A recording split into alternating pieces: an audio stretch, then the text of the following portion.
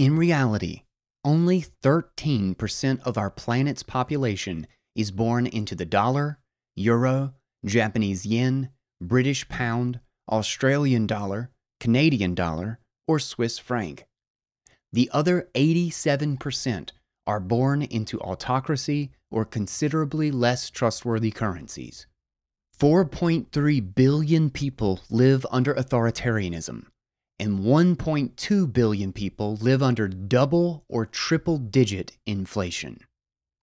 The best in Bitcoin made audible. I am Guy Swan, and this is Bitcoin Audible.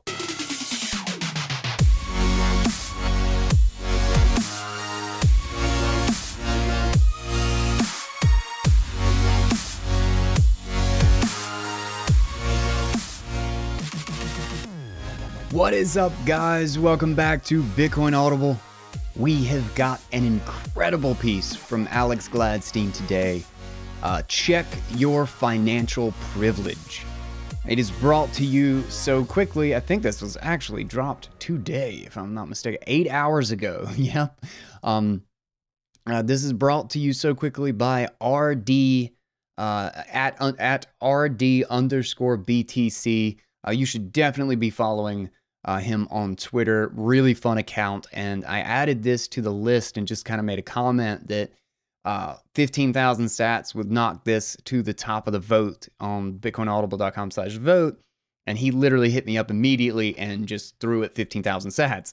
So thank you, good sir, for donating to the show, helping to keep this show running.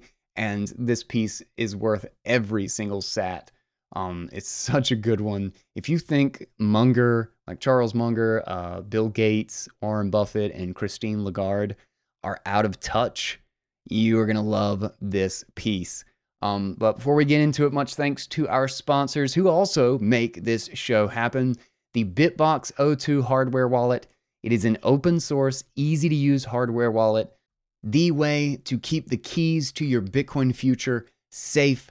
And discount code GUY, G-U-Y, gets you 5% off. And of course, our other sponsors, Swan Bitcoin, swanbitcoin.com, your auto buy savings plan. It is literally the easiest and cheapest way to automatically get into Bitcoin on a regular basis.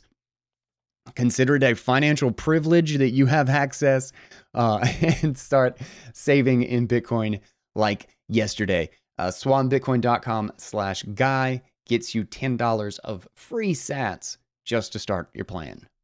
With that, let's get into today's article, and it is titled, Check Your Financial Privilege by Alex Gladstein. While those comfortable in the dollar bubble deride Bitcoin, the stories of 3 emerging market users demonstrate why it is so important. In the eyes of most Western elites, investors, journalists, and academics, Bitcoin rates anywhere from an annoyance to a disaster. Just a few days ago, American billionaire Charlie Munger described Bitcoin as, quote, disgusting and contrary to the interest of civilization. Warren Buffett, once the world's richest person, sat next to Munger in obvious agreement.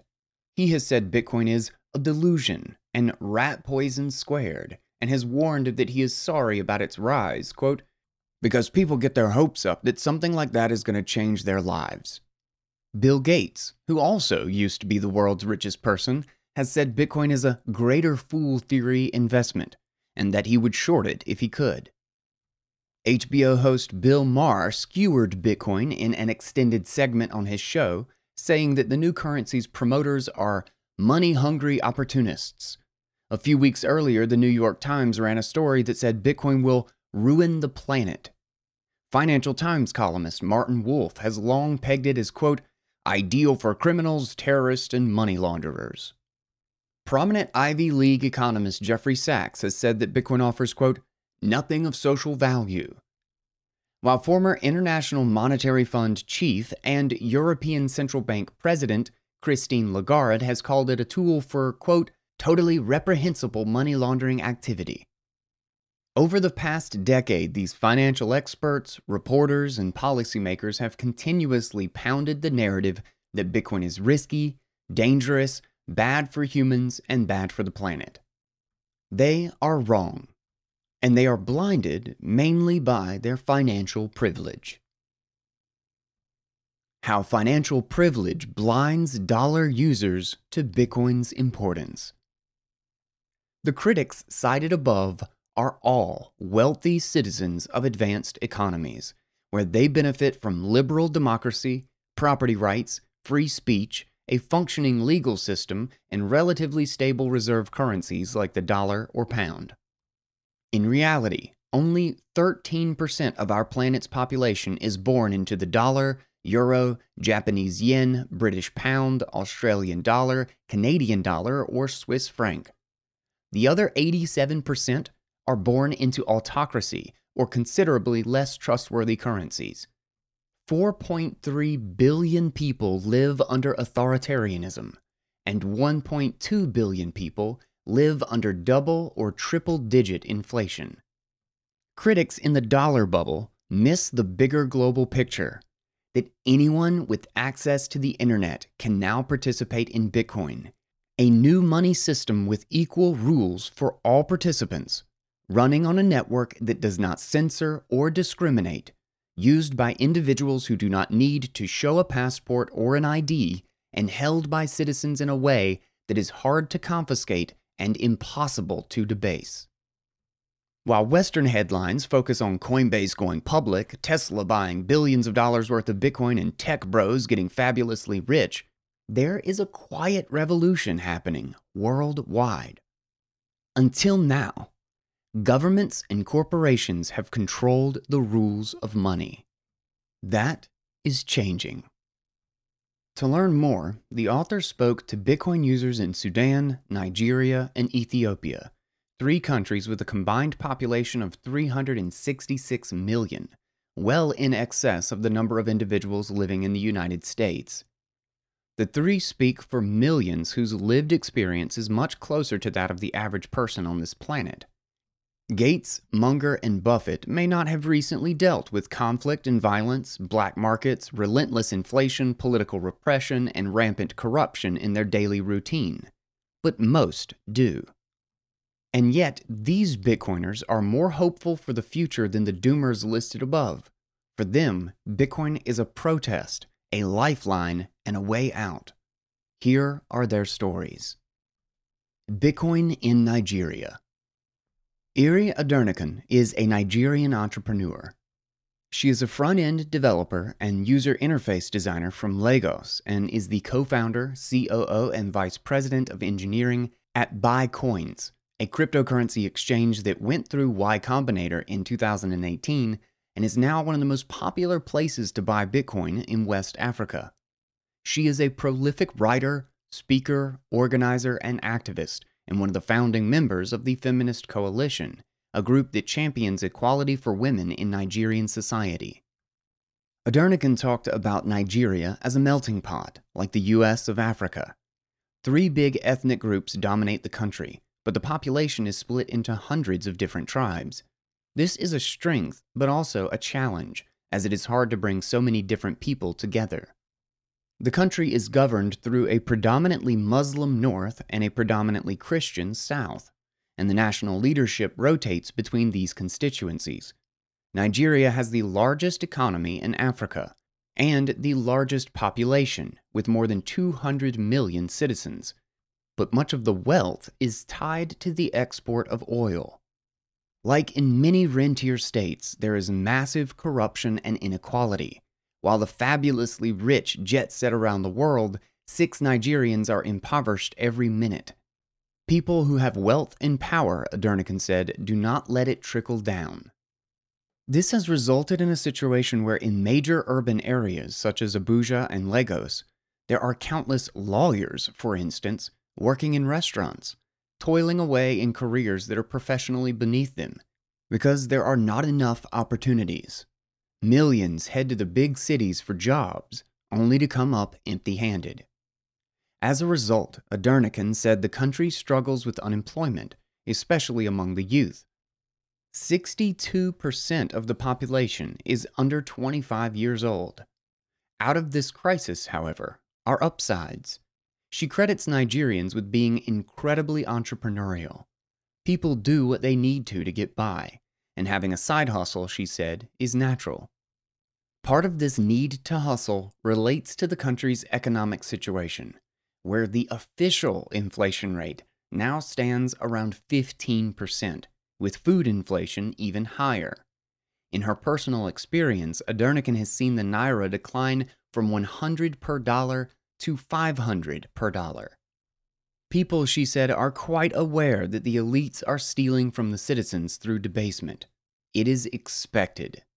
So much so that when one's family or friend gets a government job, she said, there is an assumption that they will provide for you and a circle of others. The money trickles down through nepotism, and the people at the top get fat. This is an example of the Cantillon effect in action, where those closest to the point of money creation benefit at the expense of the rest. Growing up, she saw people try to keep their money in dollars, or send it abroad, or buy real estate. This was how Nigerians could protect the fruits of their time and energy, but only a handful had these options.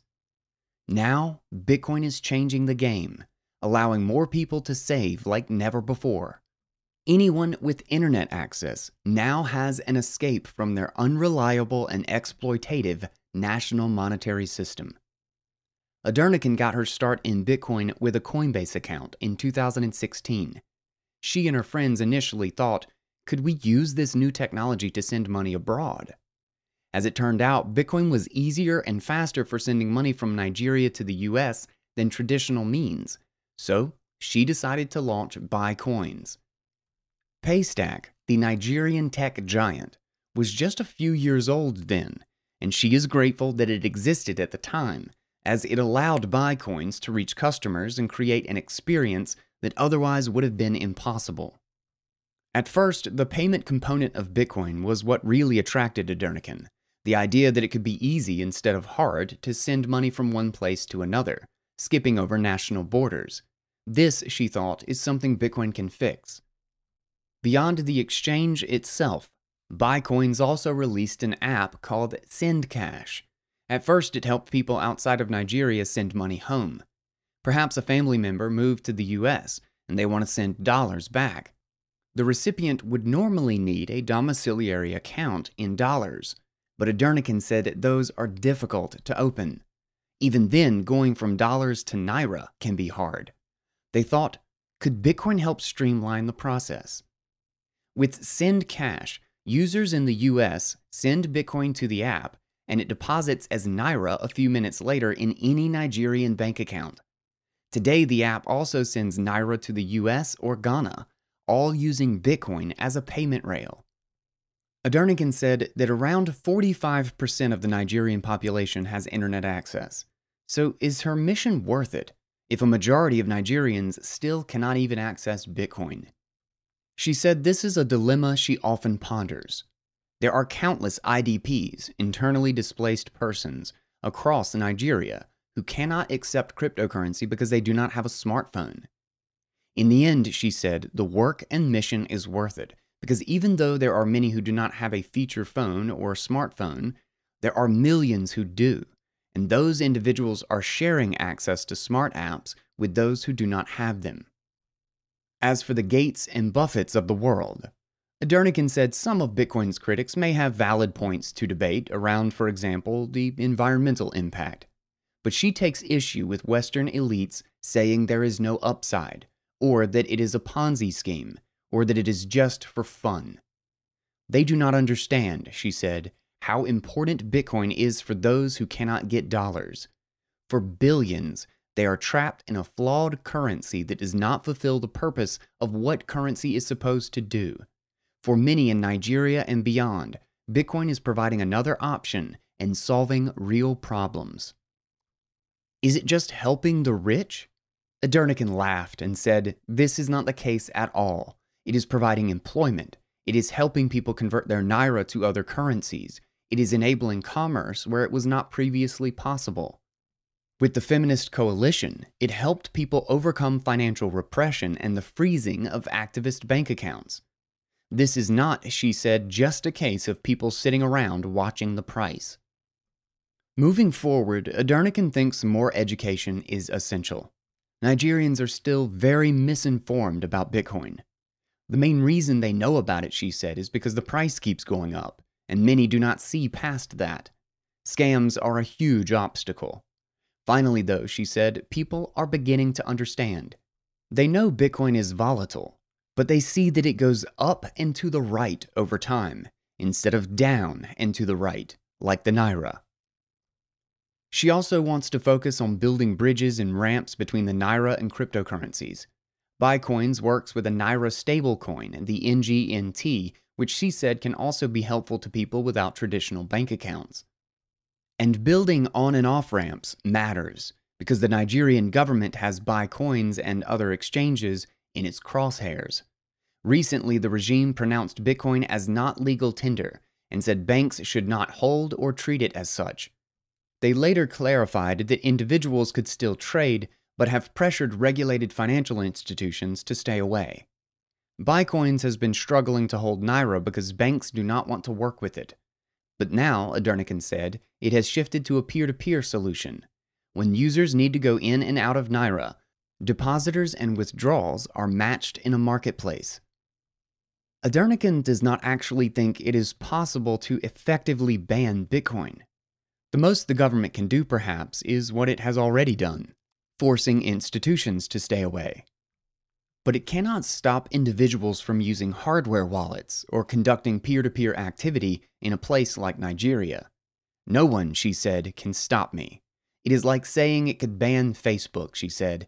It could shut down the internet, but that would have disastrous consequences for the whole nation. What the government should be doing instead, she said, is trying to understand Bitcoin and working with exchanges to allow Nigerians to connect to the world around them. Adernican does not think the government should have an adversarial attitude. In fact, she believes Bitcoin can help it. Maybe it would even be a good thing if the Nigerian government figured out Bitcoin before other nations. But she said for the moment, it is not even close to understanding how Bitcoin works. When asked if it is using blockchain surveillance or spying on individual transactions, she laughed. It does not have the abilities or know-how yet, she said. As for the future, Adernican is hopeful, because she has seen Bitcoin's potential. She watched it shine in the context of human rights and activism. Last October, in the middle of nationwide protests against SARS, a notorious special police unit that was terrorizing citizens across the country, the feminist coalition began accepting donations via Flutterwave, a fintech product. This started off well enough, but then the regime started cracking down. Its bank accounts were shuttered. Bitcoin was the only option left.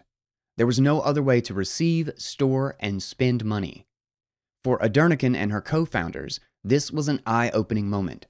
They ended up setting up a BTC Pay server to process gifts from around the world in a way that avoided address reuse and protected donor privacy.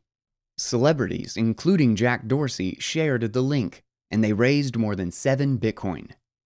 It was a great learning experience, she said, as many young people learned about Bitcoin in this moment as a tool for activism. The experience renewed and strengthened her beliefs in products she is building at Bitcoins. People saw that Bitcoin was cool and that the government could not stop it. Because of this, Adernican thinks that one day, Bitcoin will be talked about in the same way, with the same importance, as radio, the TV, and the internet. Asked if she is worried about a world where the government can no longer control the money, she said no. She is hopeful. Just printing more money, she said, has its downsides. Taking that option away is not necessarily a bad thing. Bitcoin in Sudan. Mo, also known as Sudan Hodl, is a Sudanese doctor. He currently lives abroad in Europe, practicing medicine to support his family back home. Mo sees his country with brutally clear eyes. He described the capital of Khartoum as a crowded, diverse megacity filled with pockets of extravagant wealth surrounded by an enormous belt of poverty. It is a city of contradictions, he said, where palatial residences sit next to utter destitution. Mo has worked in Darfur, where he described the lack of development as simply stunning, There is no educational or health infrastructure. During his time there, he was one of 3 or 4 doctors treating hundreds of thousands of people. There was a total lack of primary care, and there were no pediatric hospitals. He was treating women who suffered from fistula. The national ruling class, he said, did not invest in these places. Warlords ultimately filled the power vacuum, with the youth choosing violence instead of school as a way to get ahead. Mo told a tortured history of his country. Sudan, he said, had been living through a vicious cycle of military coups and authoritarian rule ever since gaining its independence from the British Empire and losing its fragile first democracy. Islam, Mo said, did not come to Sudan by violence, but through traders and Sufis. He said his Muslim ancestors historically had a peaceful interpretation of their religion. But in the 1980s, the rise of Saudi Arabia's oil wealth led to the export of the extremist and militant ideology of Wahhabism to many places around the world, including Sudan. Wahhabism was foreign to Sudan's culture, but was forced into the country's political structure. By 1983, military governments had allied themselves with the Muslim Brotherhood and imposed Sharia law, alienating the predominantly Christian and animist South. A democratic revolution in 1985 was short-lived, as Islamists led by Omar al-Bashir staged another coup in 1989, paving the way for 3 decades of his rule. Society was militarized, and the intelligentsia were purged. Now, if one spoke out against the regime, Mo said, they were not just speaking out against them, they were speaking out against Islam. They were against God himself. This gave Bashir an excuse for his brutality and new jihads against ethnic minorities. Since colonial times, minorities in South Sudan and Darfur had resisted authority from strongmen in faraway Khartoum. The seeds of this tension were planted in the 1950s when these populations fell under post-colonial Arab rule. Over time, these minority groups rebelled, only to be violently subjugated. The bloodshed peaked in Darfur in the early 2000s when Bashir committed genocide, using the Janjaweed militias to murder hundreds of thousands and displace millions of people. This triggered the US and EU to increase sanctions against Sudan, cutting it off more deeply from the outside world. Mo thinks it is important to share Sudan's economic history, often overshadowed by the political story. In addition to the extreme inequality on display in Khartoum, there is a bigger picture of low-income workers trying to catch up to high inflation, while those closer to the regime managed to do well. Infrastructure decayed, and the average person suffered while Bashir and his cronies loaded up on weapons, real estate, and foreign assets. Modern Sudan is another vivid and tragic example of the Cantillon effect. It was not always like this. Mo said that under the gold standard, 3 Sudanese pounds once bought $1.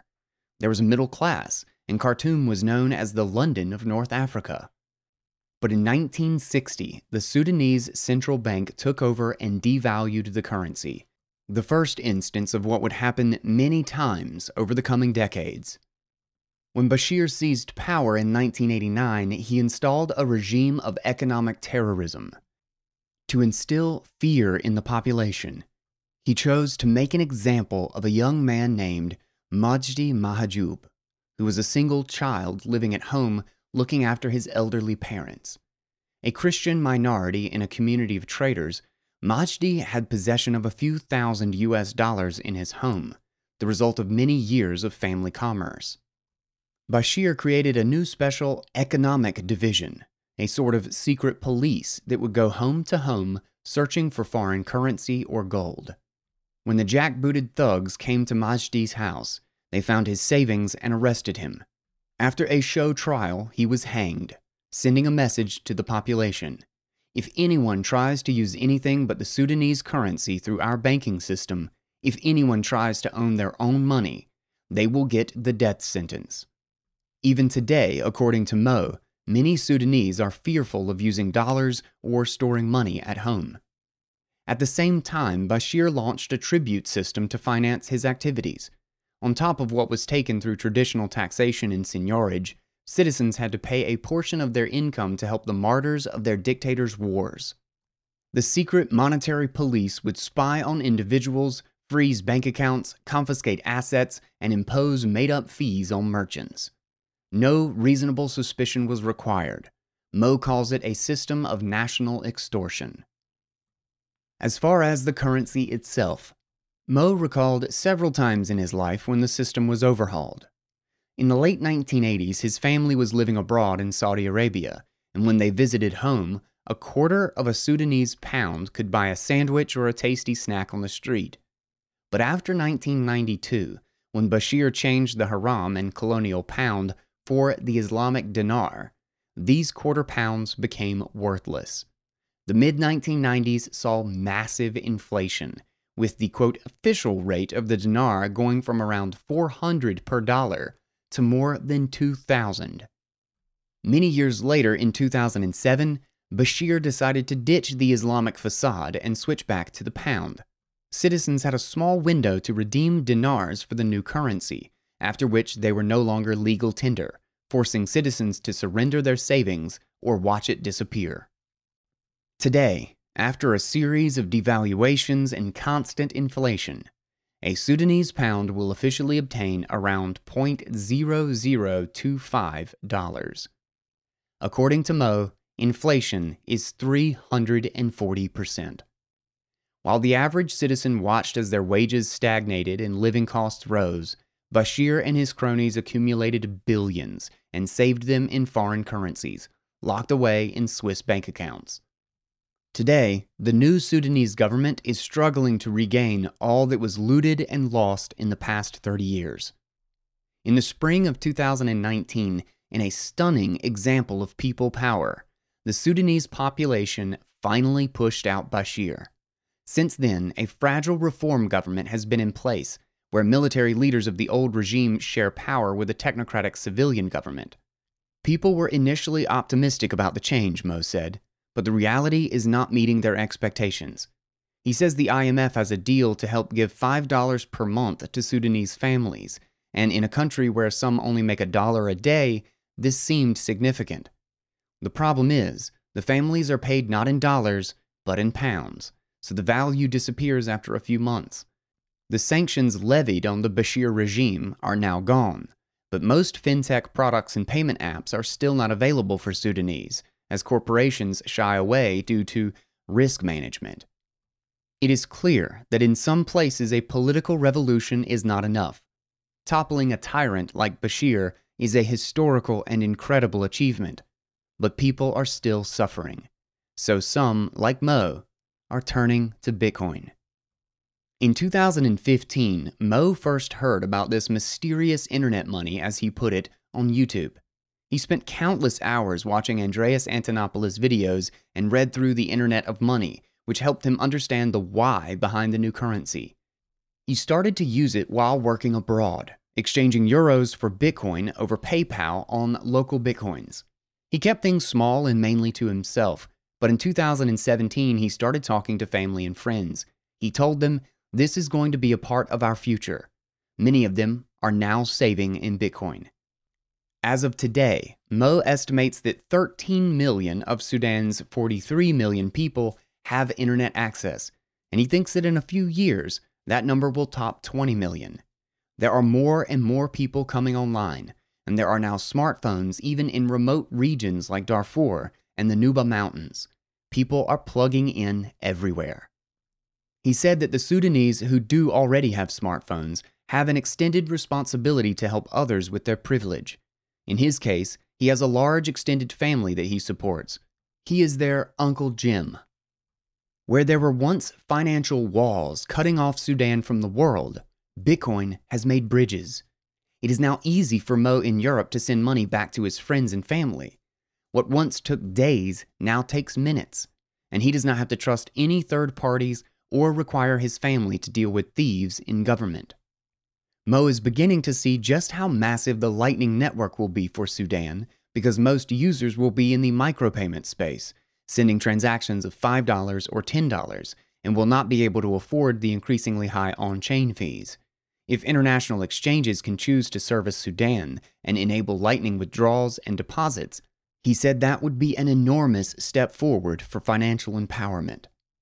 As for the likes of Bill Gates and Buffett, Mo said they might understand the technology behind Bitcoin, but they will never be happy about it because it is coming to seize a place on the global stage that they used to have just for themselves. In direct contradiction to billionaire claims that Bitcoin is worthless and has no social value, Mo knows many Sudanese who rely on it as a lifeline. Maybe, Mo said, the critics just cannot see past their financial privilege. For Mo personally, Bitcoin has been transformative. He started a podcast in Arabic for Sudanese youth to talk about Bitcoin, money, freedom, and the future of their country. 15 years ago, he could not have imagined being this optimistic. One of the darkest moments in his life was in 2013, after a peaceful political uprising was completely crushed.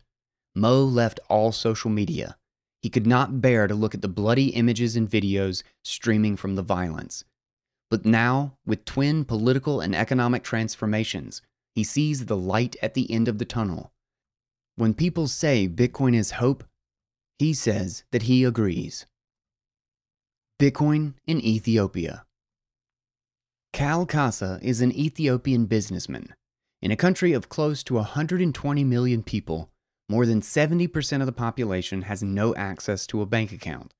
This is a place, he said, where there are still communities that use salt for money. In the remote northeast Afar region, dotted with volcanoes, rifts, and deserts, the indigenous people mine salt, as they have for generations, and trek for days to barter it in markets for the goods they need. It is their store of value, medium of exchange, and unit of account. The word amol, Amharic for salt, is even used today in Ethiopia as the name of a mobile banking app. According to Kal, 70% of Ethiopians still live in rural areas. Outside of the capital of Addis Ababa, home to 5 million, very few have bank accounts or smartphones. In total, no more than 25 million Ethiopians are connected. To make matters worse, Ethiopia does not have open capital markets. Individuals cannot freely exchange their national currency, the birr, with dollars and vice versa. Sadly, Kasa said, the country is still under the influence of militant Marxism and economic centralization. Today, there is a bank rate that the National Bank of Ethiopia enforces at 40 birr per dollar, and then a black market rate of 55 birr per dollar. Inflation is officially reported at around 20%. Kasa is not sure what the exact rate is, but said that Ethiopians traditionally buy a chicken or sheep or lamb for Easter, and these prices go up steadily every year. When he arrived in Ethiopia in 2013 to start a consulting job, one lamb went for around 1,500 birr. Today it can go for 5,000 or even 7,000 birr. Government wages do grow, Kasa said, but not on par with inflation. He estimated salaries in urban areas have perhaps doubled over the past decade, but goods have gone up by 3 to 5 times. Since inflation is so high and such a constant phenomenon, the upper classes use the dollar as their unit of account. But outside of the cities, people still account with, and their living standards fall with, the birr. In rural areas, people use cattle or sheep to store value. If they can, they obtain gold, which is rare and still considered very precious. Dollars are officially illegal. The government is afraid that people will dump the birr for dollars, pushing the price of the birr towards zero. But the government operates a double standard, wanting to retain as many dollars as it can for its own purposes. If, for example, one runs a tourist service, they are allowed to take payments into a dollar account, which they can use to pay for imported goods for up to around 2 months. But if they do not use those dollars within that window, the government simply swaps the dollars out for birr at the official rate, which of course means they get the fake price of 40 birr for $1 and not the real market rate of 55. Kasa's brother was arrested and imprisoned once simply because he had $20 in his pocket. In Ethiopia, people are jailed for the crime of using better currency. Starting in 2018, Ethiopia underwent a series of reforms under a young new leader who was awarded the Nobel Peace Prize for efforts to end hostilities with neighboring Eritrea. The shifts appeared to open up political space and move the country toward liberalism after more than 25 years of a police state. 3 years later, however, repression, ethnic tensions, and armed conflict have caused a democratic backslide. This uncertainty has caused major capital flight. On top of that, Ethiopia imports more than it exports. Oil, medical goods, and cars, for example, are all brought in from other countries. In this weak environment, Ethiopians are forced to buy government bonds, which, as Kassa dryly noted, have negative real interest rates. They are, as he put it, donations to the state. Kassa was born in Ethiopia, but left as a young child, growing up in California. He moved back at the end of 2013 as a senior associate for Grant Thornton, working on privatization on the buy and sell sides. He lived there until last summer when the government shut off the internet. Kassa's phone could still send SMS messages and make calls, but there was no data. The regime justified this as a defense against rebellions, but especially during the pandemic lockdown, this got old very quickly. So last summer, wearing just a backpack, he got on a plane and headed back to the US. Kassa first heard about Bitcoin in 2013 when his roommate was mining it at Chapman University, but the idea did not click for him. He spent years thinking Bitcoin was just some kind of alternative and speculative investment. He said his penny drop moment actually came when he was at the airport in Addis last summer. As he was boarding the plane, he stood and wondered, if I had my wealth stored in gold or cattle, how could I take it across a border? Today, Kassa has created Telegram groups where he pays freelancers, graphic designers, and translators based in Ethiopia with Bitcoin. In America, he said, most people treat Bitcoin as an investment or as a savings account. But he is using it as a medium of exchange and payment, too. It is easier and cheaper, and now a part of his life. Kassa is focused on the Lightning Network and uses it to pay his contacts in Ethiopia. He helps them set up the open-source free Blue Wallet and pays them directly with Lightning. He's amazed at how easy it is and how it transmits hard value instantly halfway across the world. On the other end, his contacts use Blue Wallet as their savings accounts, and they exchange locally into Birr when they need to in peer-to-peer markets. This is, he said, hugely preferable to Western Union and Birr-denominated accounts, where, for example, on a recent payment, Kassa had to pay $13 to send $100. When Kassa pays his colleagues, he pays them the full amount, rather than paying through government exchange rate, where authorities steal a portion. His contacts are their own banks, and no one can debase or remotely confiscate their funds. This, Kassa said, is a revolution. Kassa does have concerns and fears about Bitcoin. For example, the Ethiopian government is hyper-concerned about satellite internet. If citizens are caught with satellite equipment, for example, they can go to prison. In this context, he's worried about the safety of people running their own Bitcoin nodes. He also thinks that many people may end up using custodial services, since as of right now, many cannot even tell the difference between Bitcoin and other coins, and are far away from understanding the difference between custodial and non-custodial services. He is also cautious about all the new cheap smartphones flooding in from ZTE and Huawei, all from China. He's worried about people using these phones for Bitcoin hot wallets, as he does not think they are safe. In addition, because the phone networks are not reliable, people still carry cash in cities, even if they have smartphones, as sometimes the service goes out. Kassa said the biggest obstacle to Bitcoin adoption in Ethiopia might be the false promise of alternative cryptocurrencies. In particular, he has identified Cardano as a threat. In a recent video, the currency's creator spoke about working with the Ethiopian regime to incorporate 5 million students onto the Cardano blockchain and boasts that they could be tracked with metadata throughout their life and career. Our vision and goals, he said, are directly in line with the goals of the Ethiopian government. In contrast, Kassa is glad that Bitcoin's goals are not in line with the aims of the thieves and bureaucrats who run his country. He's worried that many may fall prey to schemes like Cardano. As for Gates and Buffett, Casa actually did get a chance to go to the Berkshire Hathaway event in Lincoln, Nebraska a few years ago. It was very powerful, he said, to see 40,000 people coming together as part of a community.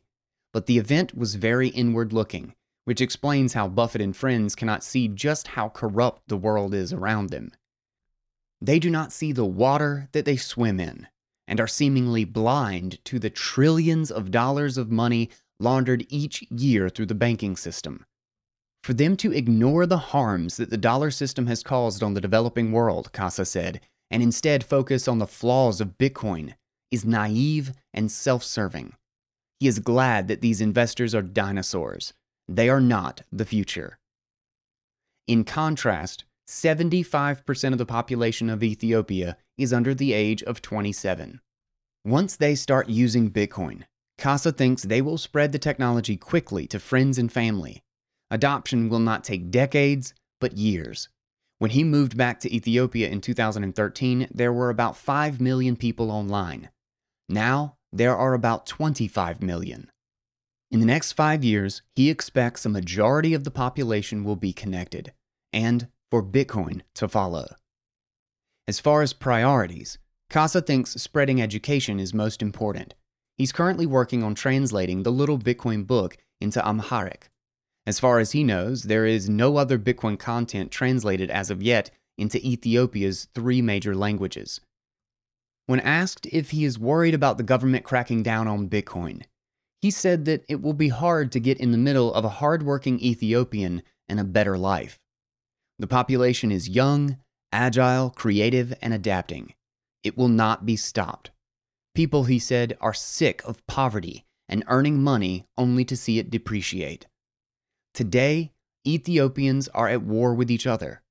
We are fighting ourselves, Casa said.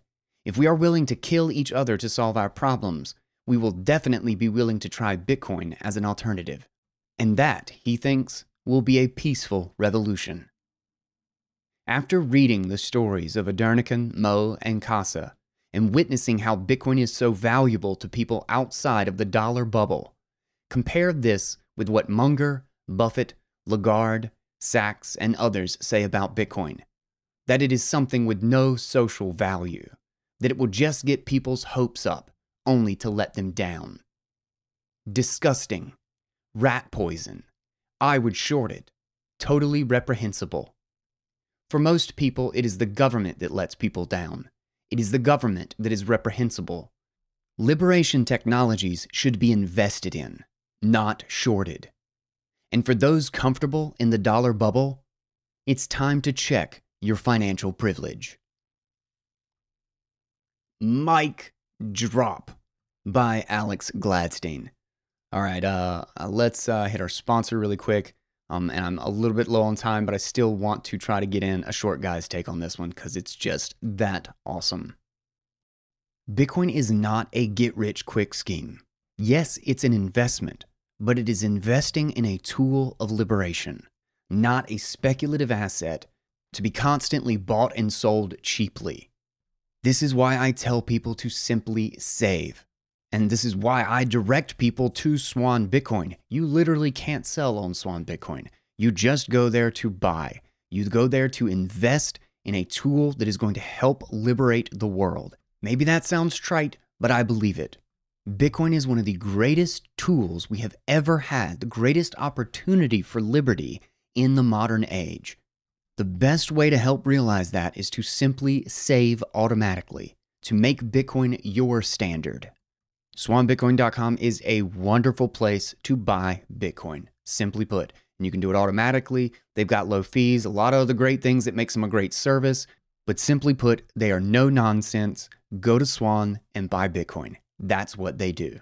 And like I always say, don't forget to add /guy on the end of that URL and you get $10 free just for signing up. If this doesn't help shine light on exactly how horrible the Cantillon effect is and exactly what it does to a society. It is the greatest source of wealth confiscation in the world right now. And you think about it, it's a circular thing too. Like the reason these regimes have the corrupt power that they do is because they have the military and policing power to go around and enforce these legal tender laws, these ridiculous, the lying exchange rates and the lying, inflation numbers, and enforce on banks and institutions what people can actually use, what they can swap for, to confiscate all of these funds. The control over money is the ability to divert economic resources to the enforcement of your control over money. I take the example of Aderneken and how she talked about, there's a really great quote that just kind of struck me that I'd never really thought about, but it says that the situation is so bad that when one's family or friend gets a government job, there's an assumption that they will provide for you and a circle of others. The only reason the value of that government job is so high is because they are the ones benefiting from the amount of value that's sucked out of the rest of the economy. Without control over the money, they wouldn't be able to pay the enforcers. They wouldn't be able to pay the people that go into the government, the cushy government jobs, that then reinforces the need of everybody to be at the teat of the government, to actually be a part of the regime, their desire to be a part of the thing, and help prop it up. Like, it becomes circular. The people who are actually destitute and who are being punished the worst end up wanting so desperately to be a part of the system because the benefit is so great to be inside the circle, to be inside the bubble of monetary privilege. But that situation is just really crazy. I never quite thought about it. And it makes perfect sense, though, when, especially if like that's considered an assumption that there's going to be horrible debasement, that people are going to be taxed, that basically nothing is reliable, that wages are lagging, and all of these things, that it would be seen as the obligation of your friend or your family member who has a government job to help everybody out. And we even see the difference in our own country. Like, even in the dollar bubble, even in the United States, the retirement plans, the salaries, the healthcare benefits, all of these things that like Congress and politicians and government jobs get are not even close to what you end up getting stuck with in the private sector. It's certainly not as exaggerated in a situation as a situation like mentioned in the article, but you're seeing the same effect just to a smaller degree, because what does the dollar get? The dollar gets the benefit of pushing this problem onto the entire rest of the world by propping up demand for the dollar by, if you haven't listened to Alex Gladstein's other piece or read his other piece on the hidden costs of the petrodollar, this is all about propping up dictators. And our intelligence agencies have been muddling and overthrowing regimes and screwing with these governments and countries all over the Middle East. All the oil nations have been, I mean, look at God, it's so awful. It's so awful. The secondary and the third level consequences of the petrodollar system, what it is enabled in corruption and horrible regimes. The thing that he actually mentioned, that rentier states, that Nigeria is a rentier state. And what this is referring to is when essentially the government, the regime, gets so much foreign revenue from their oil, from the outside world, that the government itself becomes completely unaccountable to their citizens and essentially autocratic. And so these oil resources actually become a huge negative for the actual people of the country. So even though the country itself is incredibly rich in this resource, it only ends up helping the government. And what's funny is the more the government does that, the more they use their position and, will save their own freaking wealth in dollars and disallow it or make it illegal for the normal citizens to do that so that they can print their own currency away and get foreign currency. The more they actually do that and be friendly and trade in dollars with the U.S. government or OPEC or whatever, the better it is for the US political position.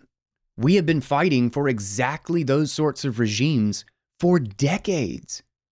You wonder why so much of the world hates the United States. This is why, is because if we can install a dictator into a country and they absolutely rob the country blind, but sell all of their oil for dollars and sell to the United States, we don't care. That's great for the US. And so the US government is all over it. That's what they've been doing since the 80s. And people are worried about Bitcoin's energy consumption? This is the energy consumption. This is the life consumption of the petrodollar system. Ignore pollution. Who cares about that? We're talking about destitution. We're talking about actually killing millions of people and installing authoritarian regimes and keeping them propped up for decades, ruining healthy countries and turning them into despotic authoritarian regimes. It's such a mess. It's such an utter mess. And it's crazy that it's funny that the internet has actually been has been really the greatest push toward, I guess you could say democratizing, but more opening up the communication channels and giving people options to route around so much of this trouble and the controls themselves. But the ability for them still to enforce it, the ability for them still to essentially print in order to get themselves the enforcement power that can confiscate or control enough of the capital in order to keep the Ponzi scheme running, in order to keep the fraud alive. If you can break that loop, you have changed the game everywhere. You know, the fact that somebody with just an internet connection could actually use a financial service in the US and nobody would even know, and there's no explicit border, there's no financial authority involved, even if it's just something as simple as the Blue Wallet. Just the sheer fact that they can connect to it and use a financial service, even a custodial one, is an absolute game changer. And his Lightning Network is built out as a payment rail, as a massive network on top of Bitcoin. It's going to be absolutely huge. And I think it's also a great reason why we need to be so focused on privacy. These are our enemies. The governments like these, this situation, this is what needs to be fixed. We need to rip money out of the hands of these horrific institutions. They need to be bled dry so that people can actually prosper. Otherwise, there is no hope. And I gotta admit, I damn near got teared up a couple of times in this article when, like, they were just talking about these individual cases of being optimistic, of seeing the light at the end of the tunnel, that something could actually bring people out of this, that it could just happen at the base. It could start at the lowest level, and from the ground up, it can start to literally just eat the foundation of that monetary and political control that causes so much poverty and pain across the world. That we could rug pull the very institutions and the power they have that prevent the poorest of people from being able to build their way out of destitution. That is the problem here, and so many people fail to realize it. We do not have a shortage of food.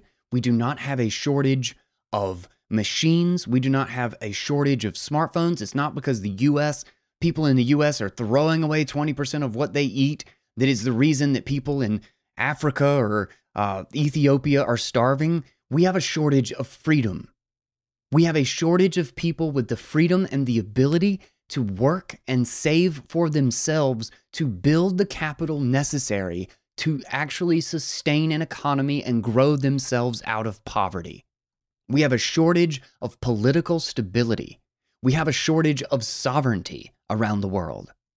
And separating money from state is the first step to solving that in a way that has never been possible before. And that is unbelievably revolutionary.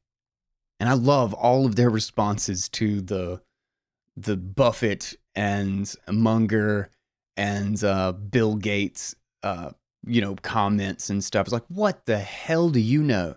You are the very people benefiting from this. This is like hearing the Ethiopian government talking about how there's no social use case for Bitcoin. It's like, bitch, there's no social use case for you. You are a parasite that people put up with because they don't know how to end you. That is why you exist. And Bitcoin is going to slowly tear down all of the borders. It is going to make the authority part of money vanish.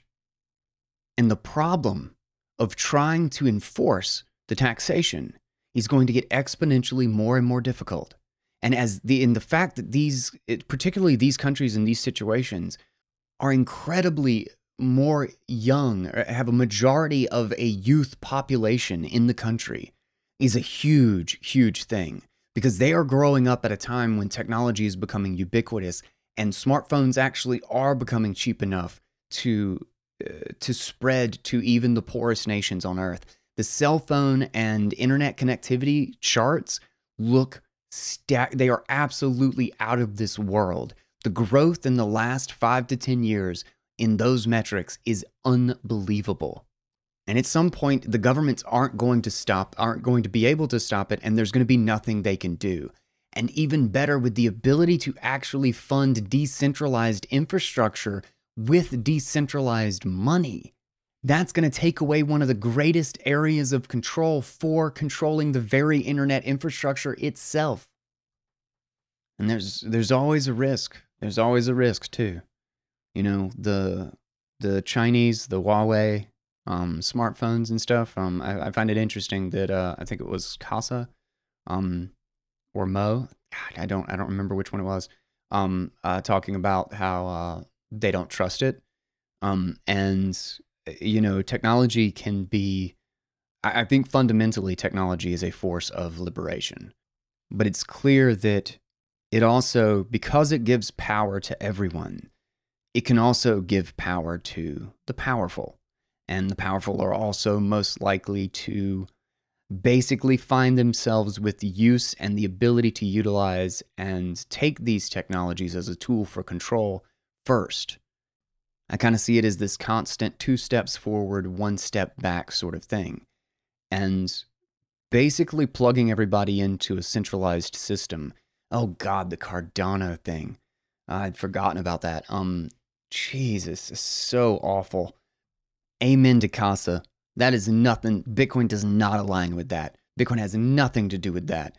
Bitcoin is never going to partner with a government for any reason. It cannot, it will not, and anybody who perceives themselves as an influencer or a leader in Bitcoin who does so should be canceled. They should expect to be Trace Mayered. And if it takes more than 48 hours, I'm going to be disappointed with the Cyber Hornets. Partnering with the Ethiopian government to put 5 million students on the blockchain so that all of their financial and career life, all of their metadata can be lumped together and tracked for their entire life. What kind of hell is Hoskinson trying to build? What a freaking moron. And I think this is probably the fight. This is probably what will happen. As we get into the next phase of this thing where it's attempting to be co-opted, I think the largest threat will be the very narrative against the tool that makes Bitcoin secure and independent, proof of work. It will be an environmentalist argument that the very proof of work is the reason it's independent. It is the reason there is a strict, unforgeable costliness to the trust in the network. You can trust it because there is no way to go backward in history that doesn't require an enormous cost. Proof of work is the underlying foundation for why Bitcoin is trustless. Governments will be desperate to make proof of stake happen. And this is what we could see. We could see them partnering with Cardano or ETH 2.0 or whatever the hell it is because, it's so much better on the environment, i.e. lets us keep our horrible, shit, corrupt, polluting regime and, quote, the people through the proof of stake that the government can print and get the majority of in a handful of minutes, or maybe they just tap Charles on the back with the big wrench, that will be how the people decide the monetary policy. And, we'll just need more inflation. We'll need the government to have special staking powers for the good of society. So this will be the next block size war, I think. This will be how CBDCs roll out and are marketed. Think about it. They'll have a direct relationship. They will be in direct competition with Bitcoin soon, even on the same platforms. Have you ever heard of a government talking good of their competition? It's going to be harder. It's going to be a lot harder. The pressure is going to be immense. And we have to be up for it. And we have to not get distracted with the reasons that we are doing this. We have two paths. With the increasing technology and the integration of all of these tools into our daily lives, into our pockets, into our glasses, into every screen that is sitting in every room, as we are fully integrated into these systems, we have the choice of cryptography and independence, or we have the choice of central control and top-down dictates that can actually get into micro behaviors in what we do and record every single thing that we say, do, and think. But we actually have a choice. We actually have a choice. And we have tools that can prevent this. But it requires patience. It requires thinking of this like a cryptographic system that must be secure against even these adversaries. If we are not considering these as our adversaries, then we are failing. And it requires us to stay focused on the goal, on censorship resistance, on stateless money, and on independence, no matter the narrative, no matter how much we are demeaned or ridiculed, no matter how much guilt the petrodollar apologists try to levy against us. We are not sorry, and you can kiss our collective ass. When you hear that nonsense, think about these stories and what the mission is. Remember that this is about the ultimate social good. Proof of work is infinitely superior than the horrific shit system of money we have today. There is no amount of energy that it could ever use that would not be worth separating money from state. Okay. That'll do us. Thank you for listening. This is such a good... Alex Gladstein's freaking killing it right now. I even have like two, I think, in the lineup. I'm probably just going to do a week of Gladstein. In fact, I really have kind of failed at not getting him on the show. I think I've mentioned this a number of times now. So I might be reaching out to him soon. Don't forget to subscribe. So much great stuff to come. And last thank you to RD _BTC for donating and pushing this to the top of the list. This was just a great read. Much love. 15,000 sats is me being 15,000 sats freer. And to make sure that I can keep doing this and sharing this with you guys. Much love to my other patrons, everybody who voted, and of course to the BitBox02, our sponsor. Excellent little hardware wallet. Had a couple people who mentioned recently that they've been really enjoying it. That's awesome. If you have any questions, feel free to hit me up. And of course, Swan Bitcoin, how I stack Bitcoin automatically every day and, technically every week. And the easiest way for you to do the same, use /guy at the end of the URL. You get my referral link and it gets you $10 free. Thank you guys so much. I am out. Thank you guys so much for listening. And until next time, everybody, take it easy.